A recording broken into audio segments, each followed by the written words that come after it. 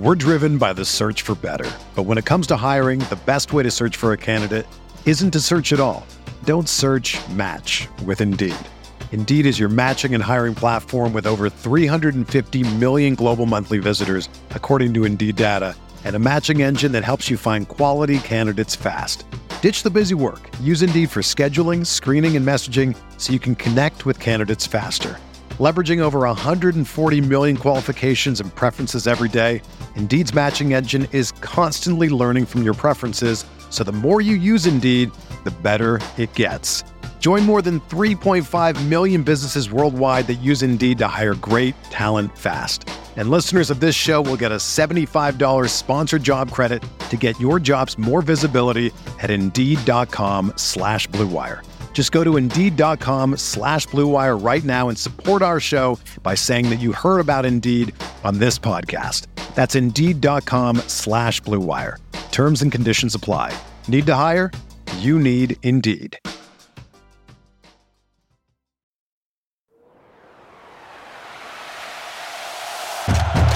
Breaks a tackle, watch out! Burst of speed! Look at this freshman! Welcome to the home of professional football, Canton, Ohio.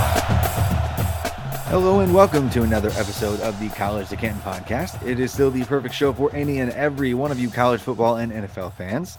I'm your host, Travis May, and you can find me on Twitter/X at @FF_TravisM. And I'm joined again by my co-host, Stefan Leco. You can find him on the X Machine at Stefan Leco. That's Stay, Funlako. If you're joining us for the first time, we are a college and NFL podcast. We mix fantasy football with NFL, with college, but it's really about the journey from beginning to end of all the best football players in the world. We would like to dive into what makes these players special, how they're going to stand out at the next level. And this week, we're going to be talking about incoming 2024 rookie quarterbacks, and we'll throw some tight ends in there just for good measure. They don't necessarily deserve their own show this year, except for maybe Brock Bowers and a couple other guys. But we'll mix those two in. And over the next couple weeks, we are going to be just going through top offensive positions and playmakers ahead of the NFL Combine. Of course, the invite list dropped this week, and so we want to tackle all the top names that are going to be there. But before we do, Stefan, how are you doing, sir? You doing okay this week? Dude, today was a rough day, I'll be honest. But right before we hit record, excuse me, I jumped on Twitter for a minute and I saw the new EA college football commercial dropped. The commercial's not even great, but I don't care. I was so excited. I was like, oh man. And then you just started talking about like college players. So this is how nerdy I used to be, is I would buy, of course, the college game Add Madden, and then I would export my draft classes every year so that I would be playing them like anyway. Probably most people that listen to this podcast did the same thing. Probably kidding. Yeah. At this point, you got to be a certain age to have actually done that. It's been so long since the game's been around. It's been like over a decade. Actually, that's crazy. I know. I wrote that up earlier, just over at A to Z. Just because I, started there with the college football coverage. That's college football, it's fringe college football, but it's been over 10 years, and it's already been 3 years since they announced that they're bringing it back. Can you believe it's already been 3 years since that announcement? So all these things, all these different hurdles and legal issues, players, threatening to hold out if they're not properly compensated or whatever for their NIL and blah blah blah. But it's actually finally here, so I'm excited to jump into that as well. But we're not here to talk about the game, although we'll start a new podcast. Yeah, we'll have a side show for that one. For our 133 team, college football video game dynasty that we're going to start. That would be fun. No, real talk though. Thor Nystrom is doing that. He's starting I saw like that. 100 team dynasty. As soon as that thing comes out. Yeah, we were talking about that when we were at the Senior Bowl, just nerding out about that game. So both of us certainly excited to see that come out here soon. But for those of you who are wondering, hey, it's been like over 2 weeks since you guys last recorded. Why in the world is that the case? Short answer is life happens, and that's really been the case for last couple of months. Is I've been in transition. I just started with A to Z Sports. They started in Nashville. Went to Dallas and Philly, and then added eight. You got up to 8 NFL teams, expanded to 20-something NFL teams. Last year went completely national, covering all 32 NFL teams. But this year, they are adding a college football team of beat writers and things like that to cover the sport nationally. And I'm heading that team up. And I started, my first week was Senior Bowl week. So just drinking through a fire hose of like networking and player interviews and videos and meeting with player agents and players and all this other stuff, and just trying to figure out how to get all this content sent back to all the rest of our beat writer team on the NFL side, while also planning some college football content. And it's been absolutely wild. And I haven't really had a normal week just yet, a couple weeks in, but already meeting with a few people this week to add on to that college football coverage team. So really exciting, but that leads to distractions that don't get podcasts done. So, but without further ado, I think we should probably talk about some of these quarterbacks, because things have been changing since the Senior Bowl week. Lots of hype, even with like Spencer Rattler, which we'll get to. Lots of conversations where I myself and a couple of the other A to Z writers, Destin Adams especially, who heads up a lot of our draft content, got some great nuggets on JJ McCarthy, who's been kind of a name of note this week. So we'll get to that on the show. But first, I want to talk about the kind of consensus top 3 quarterbacks, I think, before anything else. And of course, I'm alluding to Caleb Williams, Jaden Daniels, and Drake May. And now, as of this week, JJ McCarthy is trying to get into that conversation with the latest buzz. But again, we'll get to that. But as of the quarterbacks who have been the top 3 dating back to like November, December, January, according to all the mock draft consensus, all the sources I've talked to, those have been the guys until just the last couple of weeks. So Caleb Williams, Jaden Daniels, Drake May. First off, for you, Stefan, at what order do you rank those guys in personally? You know what? It's Caleb Williams for me, and then it's team specific. Honestly, I think they're pretty different quarterbacks, and I think if you want to take Jaden Daniels on, you have to be willing to allow him to play a certain way. He loves to run the ball. He's very good at running the ball. And if you take that away from him, what's the point? So to me, it's depending on the team, but I think both could and will be very successful in the right spot. So I don't know if that's a cheating answer or not, but I think it's that close that it's kind of whichever one ends up in the right system. And they both could. And if they both end up in the right system for fantasy, give me Jaden. Okay. So last week I actually did I released it in 3 segments. Released just the first round, and the next day I added the second round. Next day I added the third round over A to Z. And so I got through the first 100 picks. It was a lot of fun putting that mock together.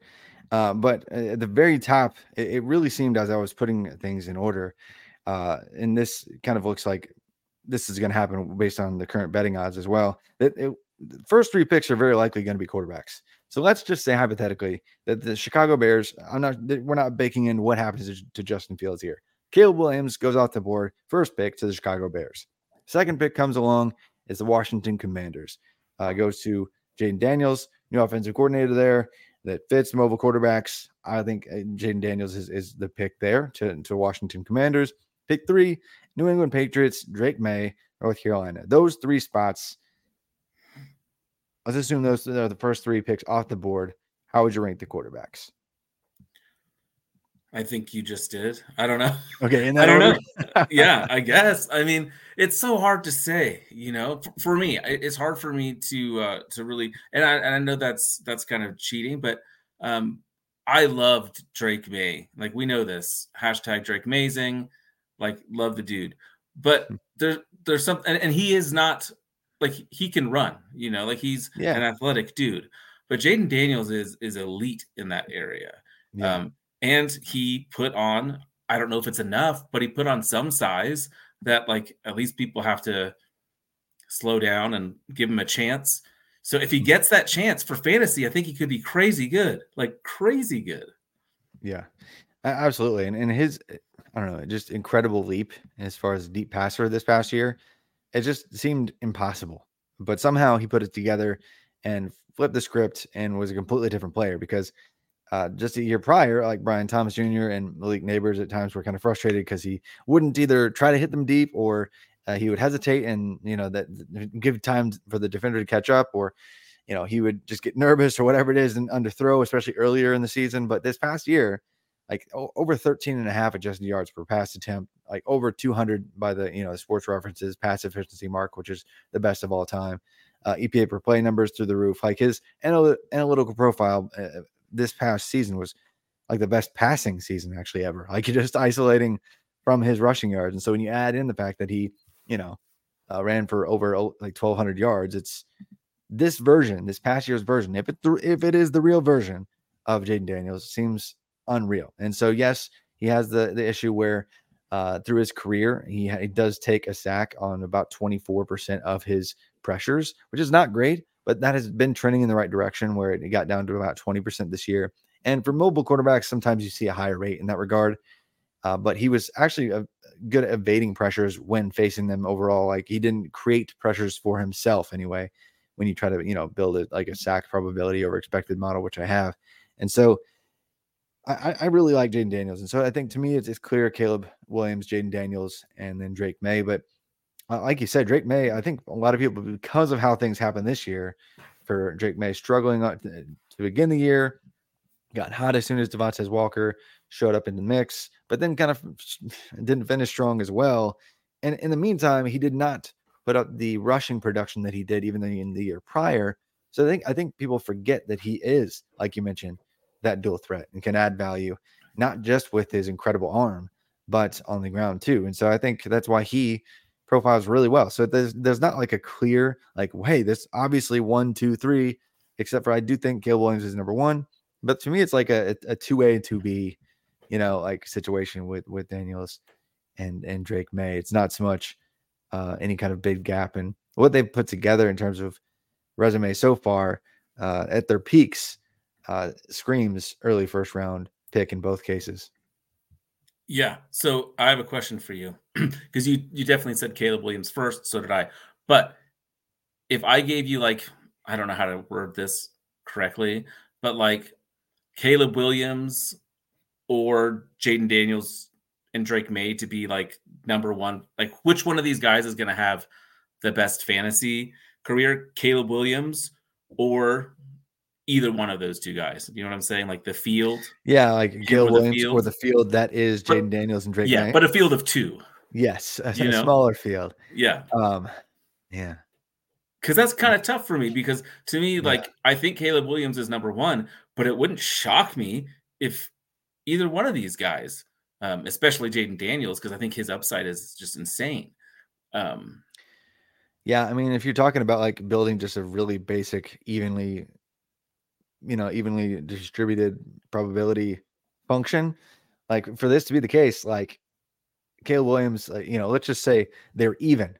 Caleb Williams would have a 50% probability, and then you split 25% in Jaden Daniels, 25% to Drake May. Is he literally twice as likely, right, than either one of them? And I'm not sure that that's the case.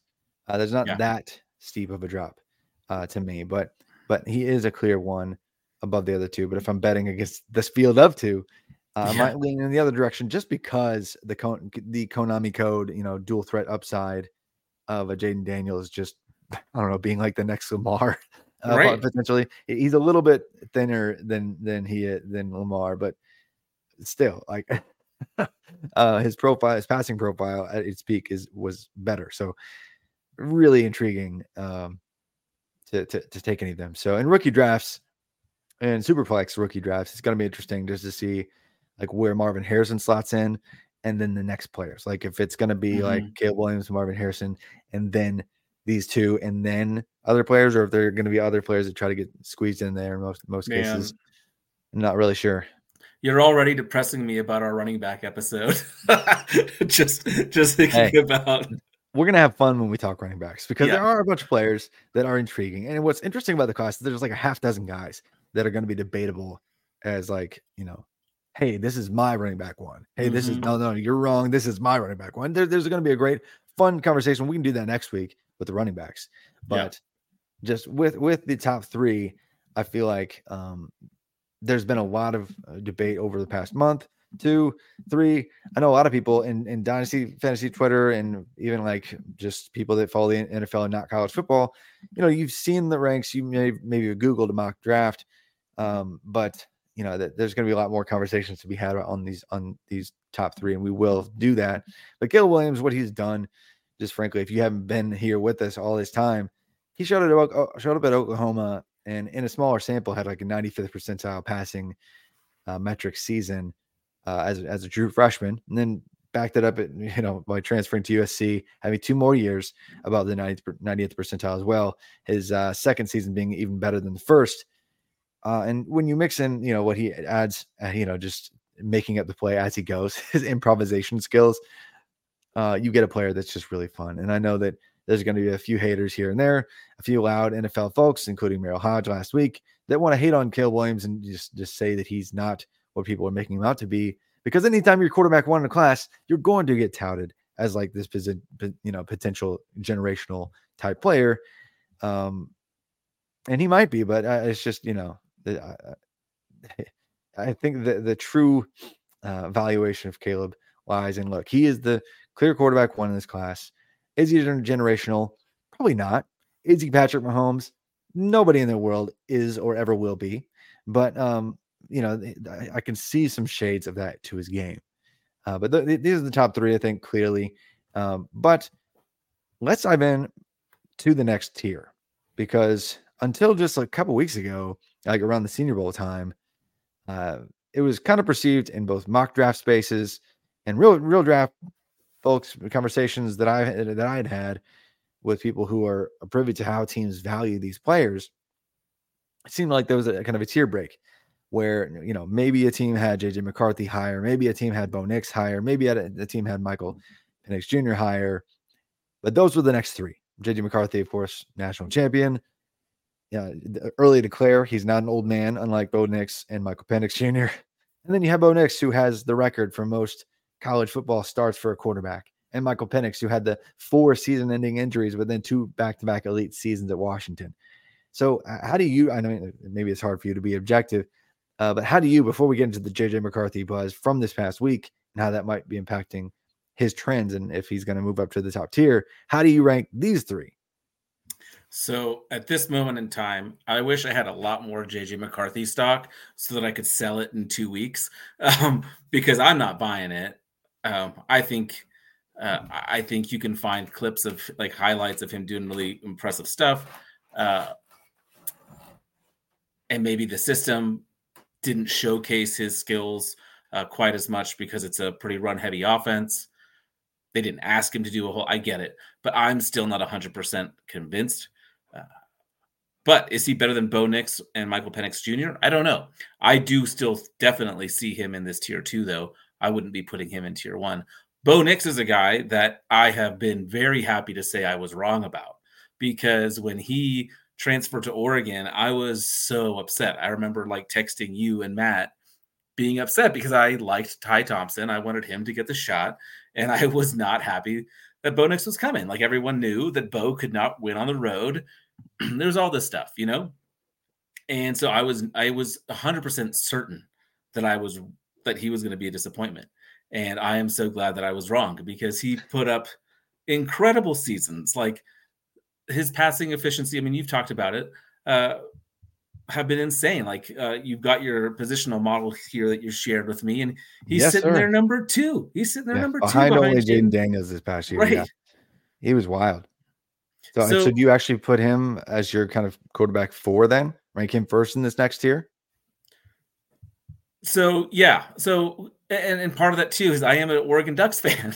And so if you're asking me to pick between Nix and Penix Jr., I'm going to take my boy. You mean the Ducks fan is not going to choose the Washington Husky over the Ducks? No, yeah, exactly. Okay. So then it goes Nix and then can you go with Penix, or do you value McCarthy next?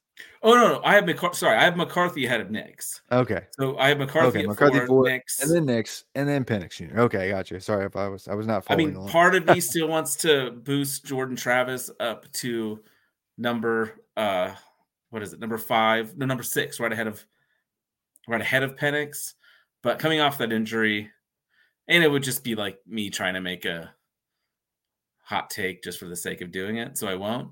But you know me, I love Travis going into the year, and he had a phenomenal year until getting injured. But yeah, I think Penix, when he's not right, when he's not healthy, he starts missing throws, and you could see it in large stretches of the season, like up until the bowl game, not the bowl game, sorry, the conference championship game against the Ducks, where he had that time to rest. That last half of the Pac-12, sorry, I keep forgetting what division and conference they were in because everything's changing on us, Travis. Everything's changing. Everything is changing. You mean the Pac-2 now? Yeah, exactly. The two pack with their auto bid. Let's go. Yeah. Mm-hmm. But yeah, so like so my point is, I get worried that like he might have a long, successful-ish career, but unless he's healthy, like he'll start off the season well and then get banged up and play through it and be tough, but not be nearly as efficient. So, but it's hard to quantify that, like it's hard to. We're more numbers guys than gut feeling type of guys. So yeah. So it's a weak argument, is what I'm saying. But that's why I have him. It's kind of like it's the tiebreaker. That's why I kind of push him down a bit. Okay, nice. Well, I think so. You mentioned just ahead of. I might as well talk about what this is. On X or Twitter throughout the year, I had been tracking basically this kind of guardrails model that I build to kind of gauge how quarterbacks are doing in season using 16 different variables to create this kind of like QB efficiency composite score, kind of weighting these variables by how I know they impact future draft capital and hit rate in the NFL. And when you weigh 16 things together to pump out a potential score, and it shows like basically what their percentile is, in comparison to even prior seasons, but also how they compare to every college quarterback in the country. Really is kind of fun. It kind of scales from like 0 to 100-ish. Jaden Daniels actually kind of broke it this year. Like I couldn't even manually throttle his numbers to not break it, so he's way above 100.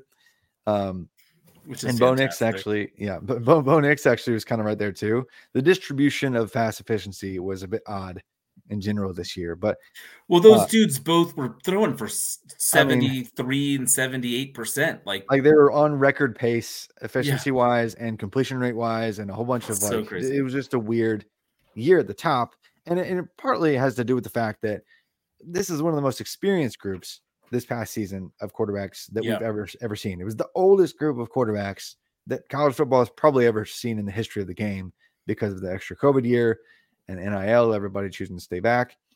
The oldest bunch of all time. A bunch of guys right there and competing for most college football starts ever. And so you have Jaden Daniels right there on like his sixth year. Bo Nix, and he started every year since freshman. He was 5 years in. Michael Penix is 6 years in. But then when you think about age adjusting this kind of positional quarterback production model, you have Jaden Daniels, first overall, super old. Bo Nix, super old. Dylan Gabriel, again, super old, been starting forever. Jalen Milroe. And coming back. Jalen Milroe was actually really good in terms of like age adjusting his production. Then you have Caleb Williams at fifth. And Milroe was only there because like his splash play just boosted his profile ridiculously, and then it's down the stretch rushing production helped his overall efficiency and yards per play marks. But then you get to sixth overall in the country by this positional model, quarterback efficiency composite per se, and it's JJ McCarthy. Because when you look at his overall raw volume, his numbers aren't great because he didn't have to do much with Michigan. But on a per pass attempt, per play, per rush, per everything. Look at his production profile. He's an early declare quarterback this year with half the experience or less than a bunch of these guys that are right up here in this tier. And yet he's right there with them, analytically speaking. And so I get it, because on a smaller sample of passing this past season, JJ McCarthy was incredible. And now he had a couple spans where he just didn't throw touchdowns. He had one game where he was dinged up, and I think he threw the ball 8 times because he didn't have to. But on the season, by the numbers that matter, That was the game where Harbaugh was out and they didn't run the ball in the second half. I mean, they only ran the ball in the second half. The only pass attempt didn't actually count because it was called back on a pass interference where the defender was basically tackling AJ Barner, tight end AJ Barner. But I was so glad that happened because it's like, yes, they're not gonna have a pass attempt. So gross. Yeah. Not 21st century football by any means, but McCarthy's efficiency in terms of like EPA per play was top 5. And so how he controls the ball, his QBR was top 3. So it's just by a lot of measures that matter, that predict draft capital and future success, he was good. And I've had him as the quarterback 6 just for a while in the class, just because I was kind of uncertain actually how the league viewed him draft capital wise. And so I was hesitant to put him up there. But now that I know that there are multiple league sources that have him ranked very high, like as high as maybe QB2, one of our writers at A to Z Sports, actually, he's really tight with a few teams in the league, especially with the Colts. But, over the years, he's gained some real sources, real scouts. And there was one team that actually told him, look, we're not in position to get one of these guys, but he's like our quarterback too, and alluding to JJ McCarthy in this class, behind, of course, only Caleb Williams. And so if that's the case, and it's not just one team that thinks that, I think we have to consider him at the very least quarterback four in this class, if not higher. But I'm not there just yet putting him in that top tier personally, but to me, it goes JJ McCarthy, then Bo Nix, and then Michael Penix. And there's not a huge gap between Nix and Penix, but I do like the mobility of Nix translating to fantasy value and actually succeeding in the NFL more so than I do with Penix. Penix does not do well off schedule, off platform as a passer either. Now Nix didn't face any pressure this past year, but still. So I'm saying a lot of things. Sorry, Stefan, but all this to say, JJ McCarthy QB4 right now. Then there's actually a little break for me now. Then Nix, then Penix. I'm still not sure that JJ McCarthy is going to go early first or anything, but it is interesting that also he rose to become, and I wrote this up this week as well, that he's now like the far away, like runaway favorite to be picked by the Minnesota Vikings for some reason this week by the betting markets. And it's interesting because they have like pick 11 and pick 42, so they could get him in either slot or trade up or trade down. Right. Based on what we know. A lot of ways now. they can make it work. Yeah. So I don't know. Like, where would you lean that he goes in an NFL draft capital right now? Because you have the betting podcast with Ready Bet Action, and there's a lot of futures to be had right now, like the over under marks for even like future quarterbacks selected in the first round. So where do you think it goes? Well, he's an interesting one, and I think now was the time to bet it, right? Or actually, 3 weeks ago was probably the time to bet it because it's only going to rise. But I think he will land in the first round, but I don't think it's early. I think he gets. I think there's going to be those first 3 picks, those first 3 quarterbacks going early. There'll be a little bit of a gap, and then I think JJ McCarthy is close to follow. I do think he's the 4th quarterback taken. But I would probably have him in that 24 to 28 range, middle, back half of the middle of the beginning of the end. Yeah, I can see a team moving up that really wants or just positioning themselves down or whatever it is to get McCarthy in that 20-something range and like a lot the Jordan Love route. Not sitting him for 3 years probably, but right. Let's hope not. A team that potentially can have him wait to not need to start day one. I think that would benefit him just given his lack of experience versus a lot of these guys. And to just learn from somebody who, could get him ready to go. But, not wait too long before you give him a shot. I don't think it adds a whole lot of value unless you're behind some, one of the greats like Aaron Rodgers did with Jordan Love. But yeah, I like that in the 20s or something. And I like the idea of him waiting because to me, it's, the talent might be there, but the lack of need for him to show it on the field means he has fewer reps and a lot fewer reps than these other guys for all the reasons that you already pointed out, just longevity wise. But he's been there a much shorter amount of time, and he wasn't putting in near as many attempts, not having to read like as many defenses because they don't like they play slow. typically. So they're not even playing as many snaps a game. So he could be great. I think him waiting a little while, like what they used to do in the NFL, like could be good for him. I mean, he had 170 fewer regular season pass attempts than Michael Penix Jr. Like, that's wild. Not even, that's just not even like the same game. So, and they both played the same amount of games, right? Yeah. In the end, they did. And I don't even, what it is, it was a little different, like down the stretch in the playoffs, but right. I just think also, I think what really led to this in many cases was the fact that having been at the Senior Bowl, and you've probably, if you're listening to the show, you've probably heard several Senior Bowl recaps. They're just, the coaches running the practice, especially for Bo Nix and Michael Penix's team, they were not even asking in many cases for them to like make a bunch of huge downfield throws throughout practice. Like it was a bit odd compared to prior seasons where there was just, it felt like and this showed up in the Zebra like tracking data too, like because they track spin rate, velocity, max throw, all this other stuff. Like this year's class, they clearly were not asked at the Senior Bowl to make a bunch of downfield throws compared to other years. So we just didn't get to see like Nix and Penix just necessarily like ball out and prove themselves like on downfield accuracy and a whole bunch of stuff. And it's just different. But neither of them stood out as like, oh my gosh, these guys are clear first round quarterbacks. And because they didn't, I think teams were like, I think McCarthy is better than them.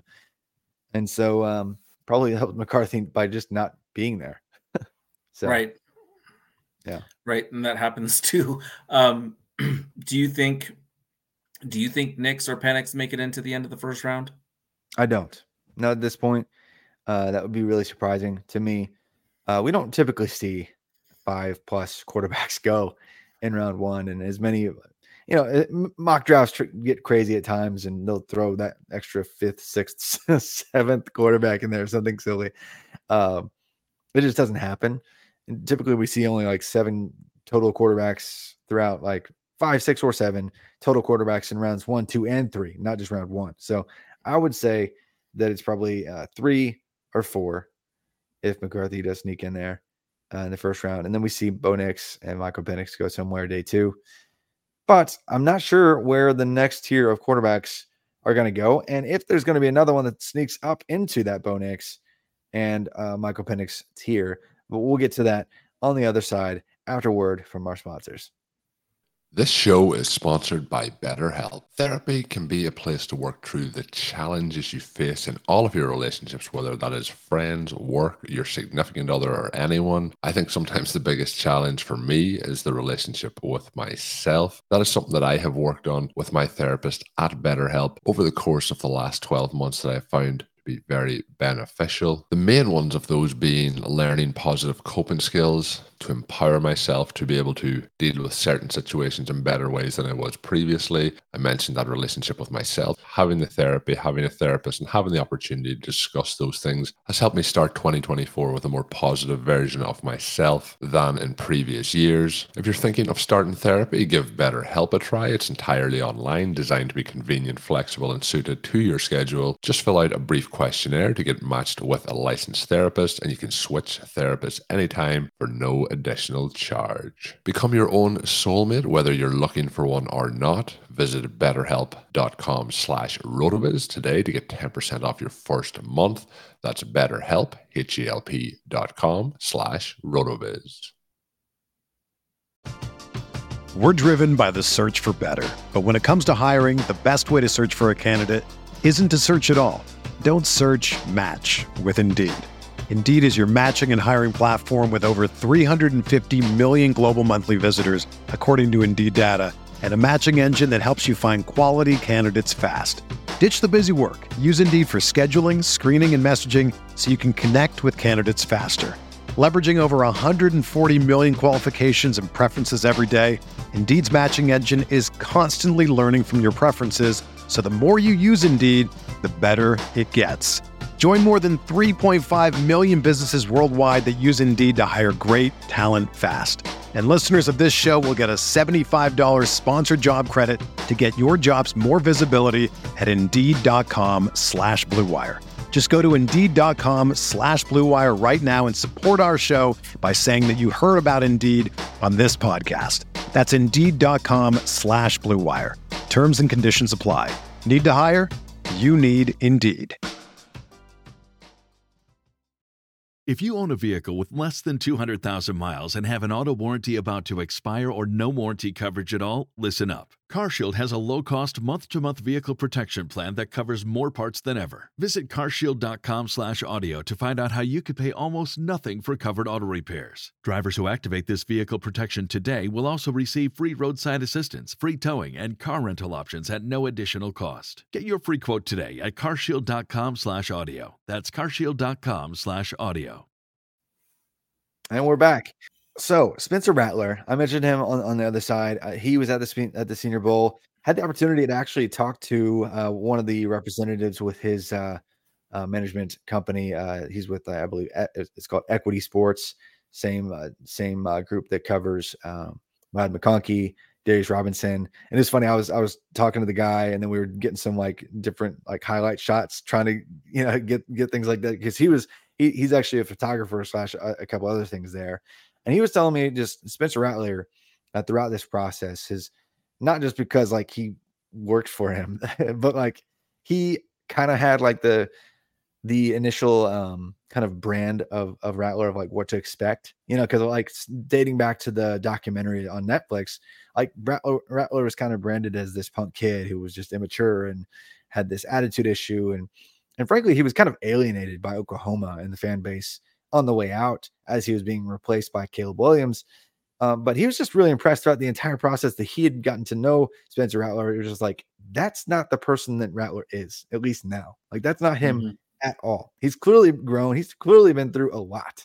Like he had the pressure of being that documentary kid, 5-star in his class, camera crew following him around for his entire senior year of high school.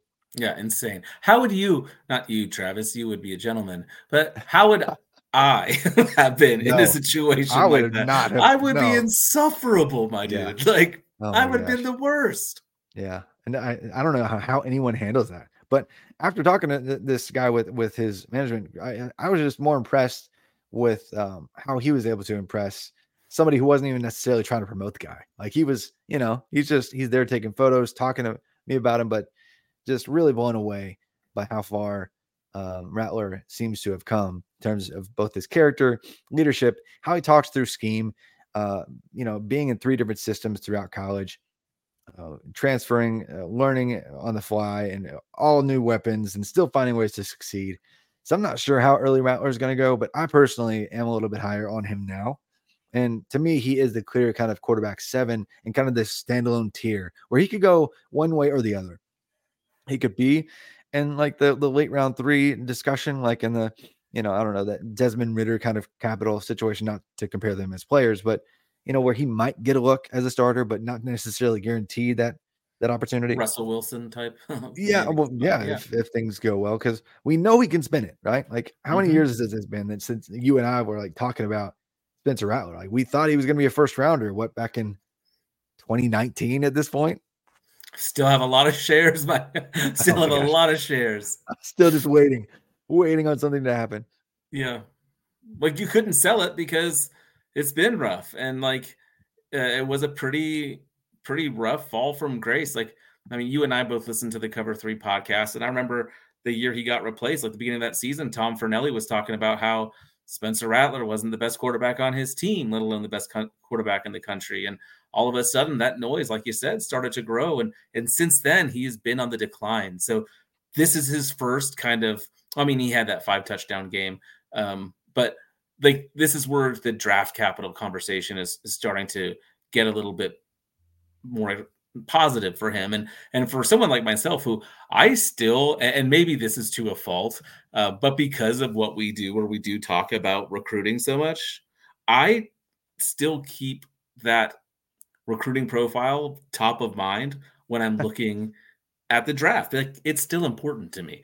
And so he has that. Like, he has always been athletic. He has always been dynamic. He's always had the talent. And so it's tough. I would love to see it move past that. And I would love to see him because he'd be a great story and it would be cool to kind of see. I'm sure that you can't even find the documentary anymore, but if he does succeed, it'll be cool to see like highlights from like him in high school, like clearly like, you know, not necessarily having the best attitude. And honestly, the documentary probably spun it in that direction more than they should have. But to getting to the point where he's a clear leader on the field, still making mistakes, still not having the perfect profile. But, you know, I don't know. He would just be a lot of fun to see succeed at this point. And his 2020 season, dating back to that year, why he got so pumped up and why many people thought he was going to be an earlier round pick is because like his numbers in terms of like his like you know, pass efficiency marks, adjusted yards over expectation versus completion rate over expected, and things like that. When you adjust for schematic variables and things like that, I have a metric called the scheme adjusted pass efficiency. He was 94th percentile in his first year starting by that measure. And typically, if you're that far up there and you have multiple seasons at that level, you're almost guaranteed first round capital. He didn't get above that again, though, since 2020. He's kind of in the 80th, 70th percentile, 60th percentile, not moving the right direction. But he did have a fantastic Senior Bowl week. So if he gets round 3 capital, I'm probably going to actually in rookie drafts try to snag one or two more shares of him if I can. More shares. Yeah. Because we already have so many. Yeah, but before we get into some tight ends, and there are a couple elite options, at least one elite option, and a couple more with interesting upside. Before we get into those players, there are a few, just rounding out the players that are at the combine. You already mentioned Jordan Travis out of Florida State, Michael Pratt from Tulane, Sam Hartman out of Notre Dame, Joe Milton of Tennessee, Austin Reed, Western Kentucky, Keaton Slovis out of 17 different schools. I was going to say that. Yeah. And Devin Leary out of Kentucky. But yeah, I mean, it feels like 20 years since Keaton Slovis was the quarterback slinging it around for USC with all the hype in the world. Hey, he could be a first round pick. And that was real. Like there were early mock drafts for the next year that he was going to be a first round pick inevitably. And things just went downhill. He injured his shoulder and lost a lot of the velocity on the ball. And he's frankly never been the same since. You know, it transfers over to Pitt. That was a thing for a year somehow. And then he goes to BYU, which is apparently a thing, and struggled in both spots. And still got the Shrine Bowl invite, still got the NFL Combine invite. But it's just funny to see his name still.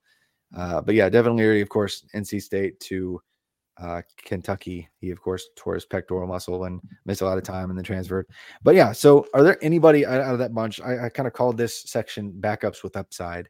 You know, guys that is there any of that bunch besides Jordan Travis? Because you and I both believe that, you know, at his peak, he's intriguing because of his mobility. He has a couple of seasons in like the 80th percentile plus pass efficiency marks. But besides Jordan Travis, that is, anyone else in this bunch that you believe could succeed if they're given the opportunity to start? Yeah. Before I answer that question, I'm going to say that the guys you mentioned, like Leary and Slovis, I'm going to throw Sam Hartman in there. These were guys that when like they transferred and people were making all this noise about how awesome they were going to be. And Sam Hartman, remember, was getting like dark horse Heisman buzz. Like, it was ridiculous to me, like ridiculous. But the one dude that I think could be really, really exciting is Michael Pratt. He just can do so much. And even in your model, like he is, he pops. He's up there. He's the number 5 group of 5 quarterback in there, but like he's ahead of guys like Drake May and Jordan Travis and even Quinn Ewers. Like, he's up there. So, and keep in mind, that's not like a 1-to-1 ranking system, right? But, you know, G5 easier schedule, but yeah, his numbers this year just were objectively very good. Small sample. He threw even less than JJ McCarthy, but yeah, I like him. So what do you like most about him specifically, you think? For him, I just love the dual threat nature of his game. Extending plays specifically, I think, is something that he excels at. I was surprised, and if I was like maybe advising him, I would have probably told him to transfer somewhere and have like an amazing season at Ohio State. But he decided not to. Probably could have made more up there, but I don't know. I think he could. He has the tools that he will stick around on a roster long enough to have the opportunity to pop. Some of these other guys, I don't think will. Yeah. I mean, Joe Milton can throw it over them there mountains. I mean, he's got a rocket arm. But it's funny, he didn't have like the longest completed pass in the country or anything, even in college football. His longest mark this year, I think, was 56 yards or something like that. A handful of other guys who had bigger plays. Like the idea of the guy that can throw it 90 yards is really fun. But in all practicality, like there was one player that broke 60+ yard completion mark on any play this past year for a touchdown. Or like in the air, like air yards wise, that is, in all of college football. And so like it's not like this frequent play that is just a game changer. It gets overplayed. So if you can't consistently move the chains, if you can't consistently, make the right decision, that hurts. And so Joe Milton is not that dude. And so he's gonna get hyped up because of his traits, probably.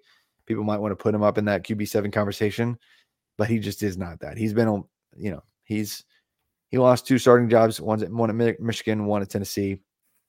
Frankly, should have lost it again this year to Nico Iamaleava. But man, you did that well. What? Nico. Oh, just always impressed because I struggle with his last name and I hate getting people's names wrong. But you do it with such ease. No, like I'm with you on Uyunglele. Yeah, that one took me a while too. Yeah. But no, with Joe Milton, I'm totally in lockstep with you there as well. Austin Reed, like I could see him kind of having a similar, like wasn't Bailey Zappi also a Western Kentucky guy? Yeah. I mean, a little different systems with some of the changes there, but yeah, Sure. Austin Reed is still on the radar. It's cool to see a G5 guy get the invite. He was a Shrine Bowl quarterback, and the Shrine Bowl quarterbacks had some acquaintances and fellow journalists that were at the Shrine Bowl. I could not be, just with my travel schedule and getting to the Senior Bowl and being a dad. I could not get there in person this year, but the quarterback play at the Shrine Bowl was it was rough. And Austin Reed was in that crew. So I'll be interested to see if he can help his stock at the combine, but he's not somebody I'm very optimistic on. Yeah. Of this bunch, in the backups projected backups I listed, I am very much higher on Jordan Travis and okay on Michael Pratt, but not super interested in any of these other guys. They're NFL combine arms to, keep some guys fresh. So, yeah, typically you see like 13, 14 quarterbacks drafted, maybe a few less, maybe a couple more in rare cases. Like we don't see 15 that often, but like 12, 13, 14, somewhere in that, like that's probably going to be what it is in terms of draft picks this year. But a lot of these guys are going to be end of day 3 and not in like a Brock Purdy kind of way. So yeah. Which one of these guys is the next Brock Purdy, Travis? They're not. Sorry. Speaking of Brock. Yeah. Oh yeah. Tight ends and stuff. You like that? Tight ends. Nice segue, sir. Yeah, professional right there. Yeah, that was very nice. Brock freaking Bowers, man. Yeah, there was that picture that surfaced of him standing next to Rob Gronkowski, and people were like, "Oh, he's short," blah blah blah. And then there's that one picture that was like with he's standing next to Marcus Rosie-Jacques Saint and Lad McConkey, and like Jacques Saint, who's like 6'1" and change, because he's actually standing closer to the camera. It looks like he's actually almost taller or something than Brock Bowers. So there's all these questions about his height. Pretty certain Brock Bowers is going to come in around 6'3". If he's 6'2" and 7/8, does the world, stop and he can no longer succeed? I'm moving him down. No, sorry. Who cares? We've seen what he can do. We've watched him do it.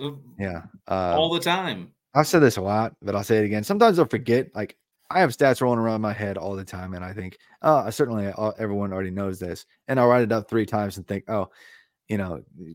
everyone's already seen this, but the dude actually put the most productive first 3 years for a college football tight end ever out there. Like I'll say it again. First 3 years, freshman, sophomore, junior year out of college, most productive stretch of any first 3 years for a tight end in college football history.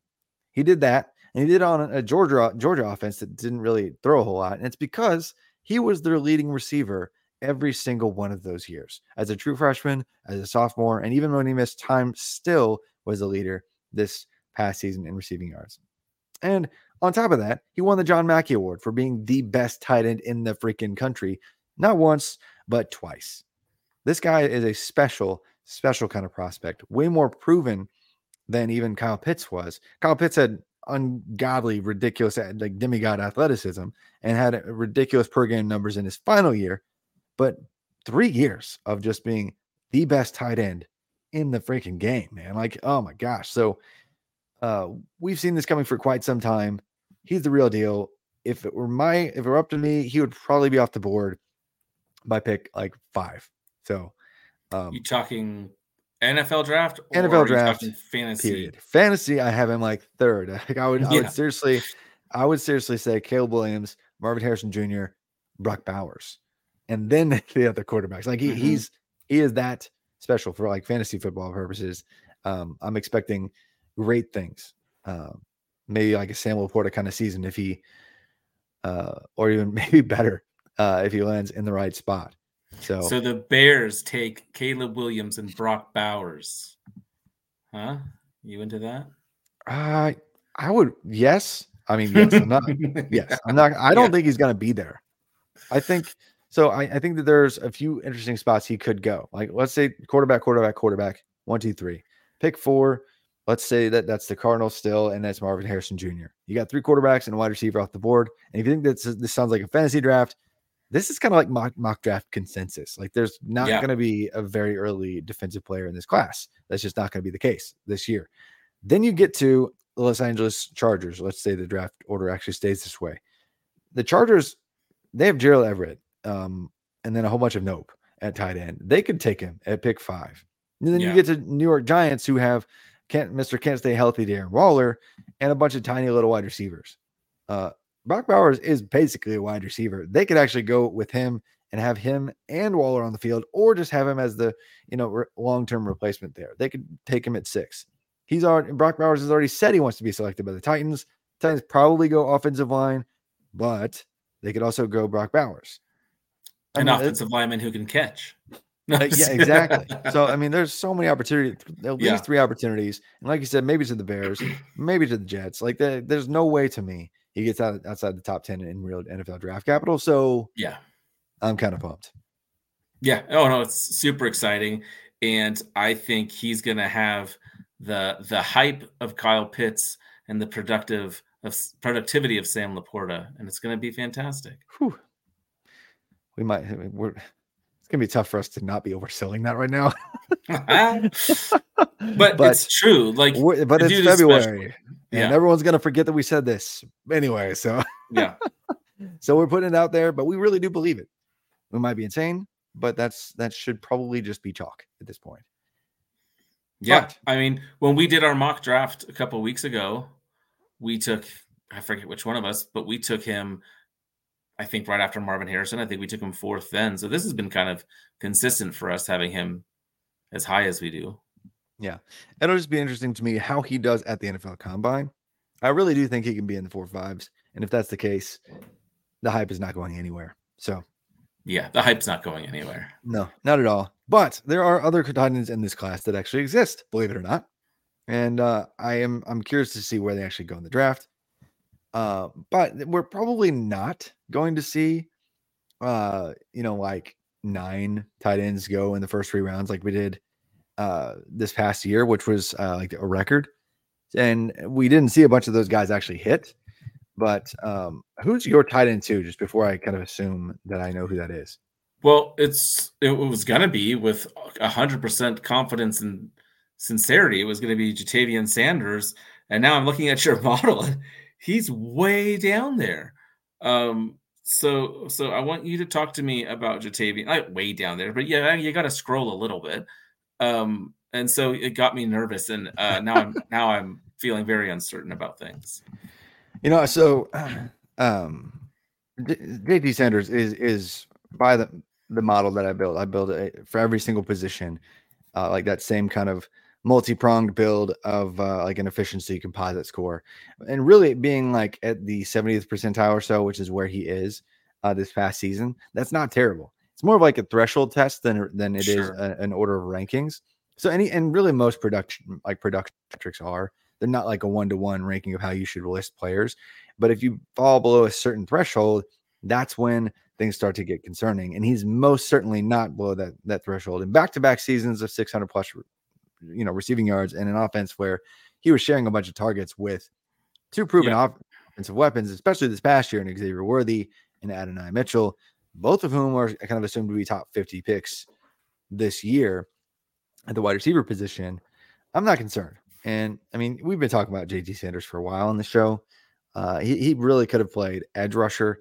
He could have played tight end, wide receiver, offensive or defensive line if the dude wanted to. He came in with the athlete designation as a recruit, as a 5-star, and he really seriously could have played just about anywhere that he wanted, besides like corner. That's not who he's going to be. But he's a ridiculous athlete, and so I think he's going to test well at the combine and further solidify that he's the tight end 2 in the class. That's the short version, but he's great.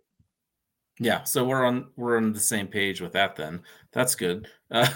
Yeah, I just think he's special. And I mean, I watched a bunch of Texas football because, I'll be honest, I had a lot of money on them most weeks. And I had a future bet on them to make the playoffs. So we had to roll with them. But he was just like, when he's on the field, like he is so good vertically. So many tight ends, and I mean so is Brock Bowers, obviously, but I feel like so many tight ends are just utilized in that short to intermediate, and they don't really get the opportunity to go vertical, but he does, and it really can be a problem when safeties are trying to worry about covering the outside of the field, and he can just go right up the middle and make huge plays. So to me, he passes the eye test for sure, and excited. I mean, like you said, he's got the recruiting profile, he's got the pedigree. And where do you think he ends up? Like, not where, but when do you think he ends up going? I think he goes. So the Bengals don't have a tight end really. Like this past year, Irv Smith didn't really pan out. They've got a couple of Drew Sample and whatever his face is.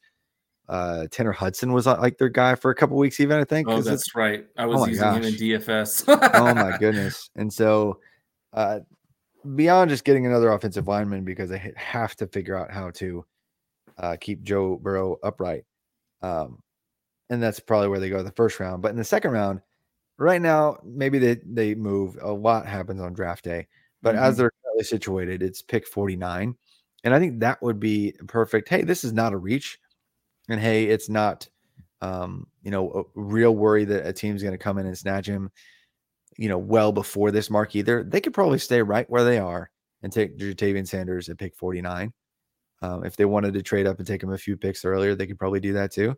Or they could probably even trade down, because there's going to be, like, I think maybe a little interior offensive lineman run somewhere in mid to late round 2. And so maybe a couple of wide receivers, first linebackers come off the board. So they might be able to shuffle around and get him in a couple of different spots instead. And also, I mean, really the Dolphins don't even, Durham Smythe or Smith or whatever his face is, that's their tight end. I mean, how is that they basically don't have an actual tight end for the Dolphins. And so they're around pick 50. He would be so fun there. Yeah. And so in that offense, paired with freaking Tyreek Hill and Jalen Waddle, that would be absurd. And so you just spoke it into existence. And if anything else happens, I'm going to be disappointed. Sorry. But yeah, I think those two spots in round 2 would make a whole lot of sense for him to go to one of those spots. That would be kind of the prime position for him to land in. Anything crazy he could do at the combine to move up into early second round conversation, late first round conversation? Yeah, I mean, he could just run like a 4.5 flat or whatever. I think that would probably catch some people's eyes, and because at his size, he's going to come in like 250 plus, So if he runs, 4.5 that size and has good production, we could see him leap up and get taken. I don't know whether it's, I don't know who would take him. I guess maybe the Commanders pick 36. Like to replace Logan, what's his face for Thomas. Yeah, Logan Thomas long term, or speaking even of quarterbacks. Yeah, former quarterbacks converted to tight ends. Yeah, or pick 37 to the Chargers or Tennessee Titans at 38. There's a few options he could go in early first, but I think the sweet spot for him is mid round 2. But outside Yeah. of him, who's your next one? Because I'm curious who you would rank as your tight end 3, because there's going to be a lot. I don't know if anybody's going to care. It's, in my nerdy circles, there's going to be a lot of debate as to who the tight end 3 is in the class. You tell me yours. I have to think about this. Mine is Johnny Wilson, who is not a tight end. That's a cheat. That's a cheat answer. It is not a cheat answer, because at the Senior Bowl, so he was clearly he was playing a lot of big slot and alternating routes with Kansas State tight end Ben Sinnott or Sinnott. I can't remember how to pronounce it off the top of my head. Followed them all year. Heard different commentators say it different ways. Anyway, he was alternating routes on opposite sides of the field from big slot with Kansas State tight end Ben Sinnott, and facing off against some safeties and acting as though he was a tight end in many cases, not a wide receiver. It was as if coaches specifically had asked, hey, we want him to line up and win in this way against this matchup this week. And it's not like they come over the loudspeaker and say, hey, Johnny Wilson is specifically being tested here as a tight end prospect. But I would say that it's all but a formality that some team is going to realize this guy's 6'6" plus, 240 pounds. And he's not a wide receiver. He's a tight end. So yeah. I think he needs to come a long way as a blocker, but I think he's going to be the tight end that, goes the Darren Waller route, except converts earlier. Like when Waller was coming out of Georgia Tech, he was a wide receiver prospect, went later in the draft because he kind of wanted to stay a wide receiver prospect. But after he went to the Ravens and got tossed around a little bit, he's like, okay, I'm freaking massive. I'm just going to be a tight end. Yeah, I'll do it. But somebody needs to tell Johnny Wilson, you're freaking massive, dude. You're like 6'7", 240. You're a tight end now. And so his long strides eat up a lot of ground. And against smaller defensive backs, they just don't stand a chance. He's a really fun mismatch nightmare. And if you imagine him as a tight end, he's a lot more sexy than a guy at wide receiver who really can't separate. Yeah, no, that's good. I think so. It's not a very sexy pick, but I guess I would go with Stover, Ohio State. Yeah, Cade Stover. Yeah. I had him in so many not Debbie leagues, C2C leagues. Just ended up with him because the value was so good. Yeah. And he was productive. He was good. And on a team where like we said about Sanders, like there's a lot of other weapons in that Ohio State wide receiver tight end room, and he was able to still be fairly productive. So I guess I'd go with Cade, but I don't know what kind of draft capital he's going to get. Yeah. I think a lot of people think he's kind of a fringe day 2 guy. And if that's the case, he'll be in the tight end 3 mix for sure in this class, given the lack of locks for early round draft capital. But just taking a look at the other guys that are on the list that got NFL combine invites, just going down kind of alphabetically via last name. You have Eric All, who injured himself this past year for Iowa. He's not really going to participate in a lot of the NFL combine events to the best of my knowledge. Then you have AJ Barner, who was the tight end 2 for Michigan this past year. Did pretty well at times. Did not have a great Senior Bowl week, but that's okay. Jaheim Bell, Florida State, measured in below 6'2". That was surprising. Yeah, but it came in thicker than expected as well in like the 240s. He was the other guy I was debating between with Cade and him. Yeah, and he's like this do-it-all H-back, wildcat quarterback, tight end, wide receiver, whatever mismatch nightmare. He was up and down at the Senior Bowl, but he stuck him in like a Kyle Shanahan offense. They would figure out how to use him, like that kind of situation. And I'm not saying that he would garner a bunch of market share with Debo and Ayuk and Kittle there right away or whatever. But in the right situation, in a creative spot that understood what kind of weapon they were dealing with, he's very reminiscent, I think, in the right spot of like a prime career Delaney Walker. So that would be, and Delaney Walker had an almost identical build to him and was utilized in a similar way in the back few years, prime years with the Titans even. So he would be interesting. And then, of course, you got Brock Bowers, Devin Culp out of Washington. Not super interested in him. He had one really good sideline end zone catch from Michael Penix Jr. I believe it was in the first playoff game, maybe. A couple highlight plays, but not really interested. Dallin Holker was that, if you watch the Colorado State game, the freaking shallow cross nightmare who just he kept on crossing the field, wide open. No Colorado linebacker was interested in covering him. He was that guy. But he's maybe a good tight end too. Theo Johnson is a freaking massive human being, by the way. I had the chance to interview him at the Senior Bowl and Penn State.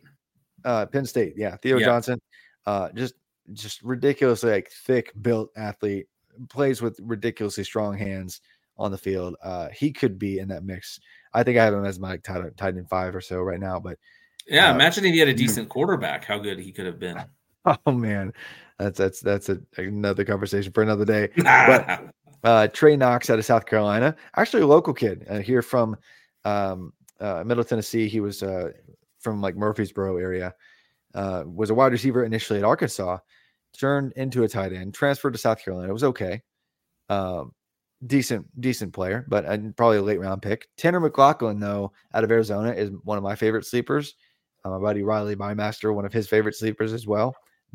Really pumped about what he could be. I think he's going to test really well and probably see his stock rise. Tip Ryman, I'm not interested at all out of Illinois. He's probably more of a blocker at the next level. JG Sanders already talked about him. Ben Sinnott out of Kansas State is in the tight end 3, 4, 5 mix. He did really well. Former walk-on, climbed the depth chart at Kansas State and was productive. Brevin Spanford, another massive human being, like 6'7", probably more of a blocker, but he did pretty well at times at the Senior Bowl. Not dominant in one-on-one situations, but that's just not who he is. Cade Stover, Jack Westover, another walk-on turned kind of low-key star for Washington. And then Jared Wiley of TCU, who's one of my favorites, has some really solid ball skills and was actually kind of a hilarious interview. Interviewed him and Brandon Coleman. He had to like take photos of Brandon Coleman during the interview. Was just giving him a hard time. So want to see him succeed. But that's all the tight ends that were invited to the NFL Combine. We'll probably talk about one or two more of those guys in coming episodes, but wanted to give at least the top few names a shout out on this show. But we'll be talking about running backs, wide receivers, as well as a few other positions just for kicks and giggles as we approach the NFL Combine and shows here soon. And again, we'll be more consistent with shows now that I've kind of settled into the gig at A to Z Sports, and Stefan is settling in with his new gig as well. Never figuring out life, Yeah. So yeah, but before we go, any parting words for our good guests and listeners? A lot of people get bummed when the Super Bowl ends because, like, yeah, it's awesome. Super Bowl is so fun. But then it's like, oh, shoot, football's a long way away. Well, I just want to remind you, we have the Euros. We've got Copa America coming up. Soccer is a beautiful sport. And hockey. Hockey is incredible, too. I was watching hockey with my sister. She's visiting from West Africa. And she was like, this is crazy. Why don't they have more protection? She's a doctor. She's like, why don't they have more protection over their face? They only have a little helmet and a little eye protection. And then 2 seconds later, Nathan McKinnon got a puck right to his face. She's like, see, I told you. Oh my gosh. Anyway, hockey's beautiful. I love it. It is. I wish the Preds were in real contention again, but yeah. Anyway, you should never ask me if I have any random parting words because I'll just talk for another hour and a half. Random sport. Hey, this is you should bet on in international soccer this week. Yep. Oh, we're on another hot streak in soccer, by the way. So you do want to follow us. So good. Ready bet action. Find Stefan on his other show. Yeah. But for Stefan Leco, you can find me on Twitter at ff_TravisM. You can find Stefan Leco at Stefan Leco on the X machine. We'll be back with many more NFL draft prospects as draft season is just kicking off now. If you want to find a lot of my written work and new content that I'm doing, you can check that out at A to Z Sports. That's ATOZ Sports.com. Just had a 2025 NFL mock draft piece come out today, looking at even more than a year ahead of time. And so a great team there, always writing great stuff. from very serious draft takes to very unserious Taylor Swift content from the Super Bowl. Whatever it is you're looking for, A to Z Sports, you can find it there. But again, thanks, Stefan. Thank you, listeners. We'll be back for another College to Canton episode here soon.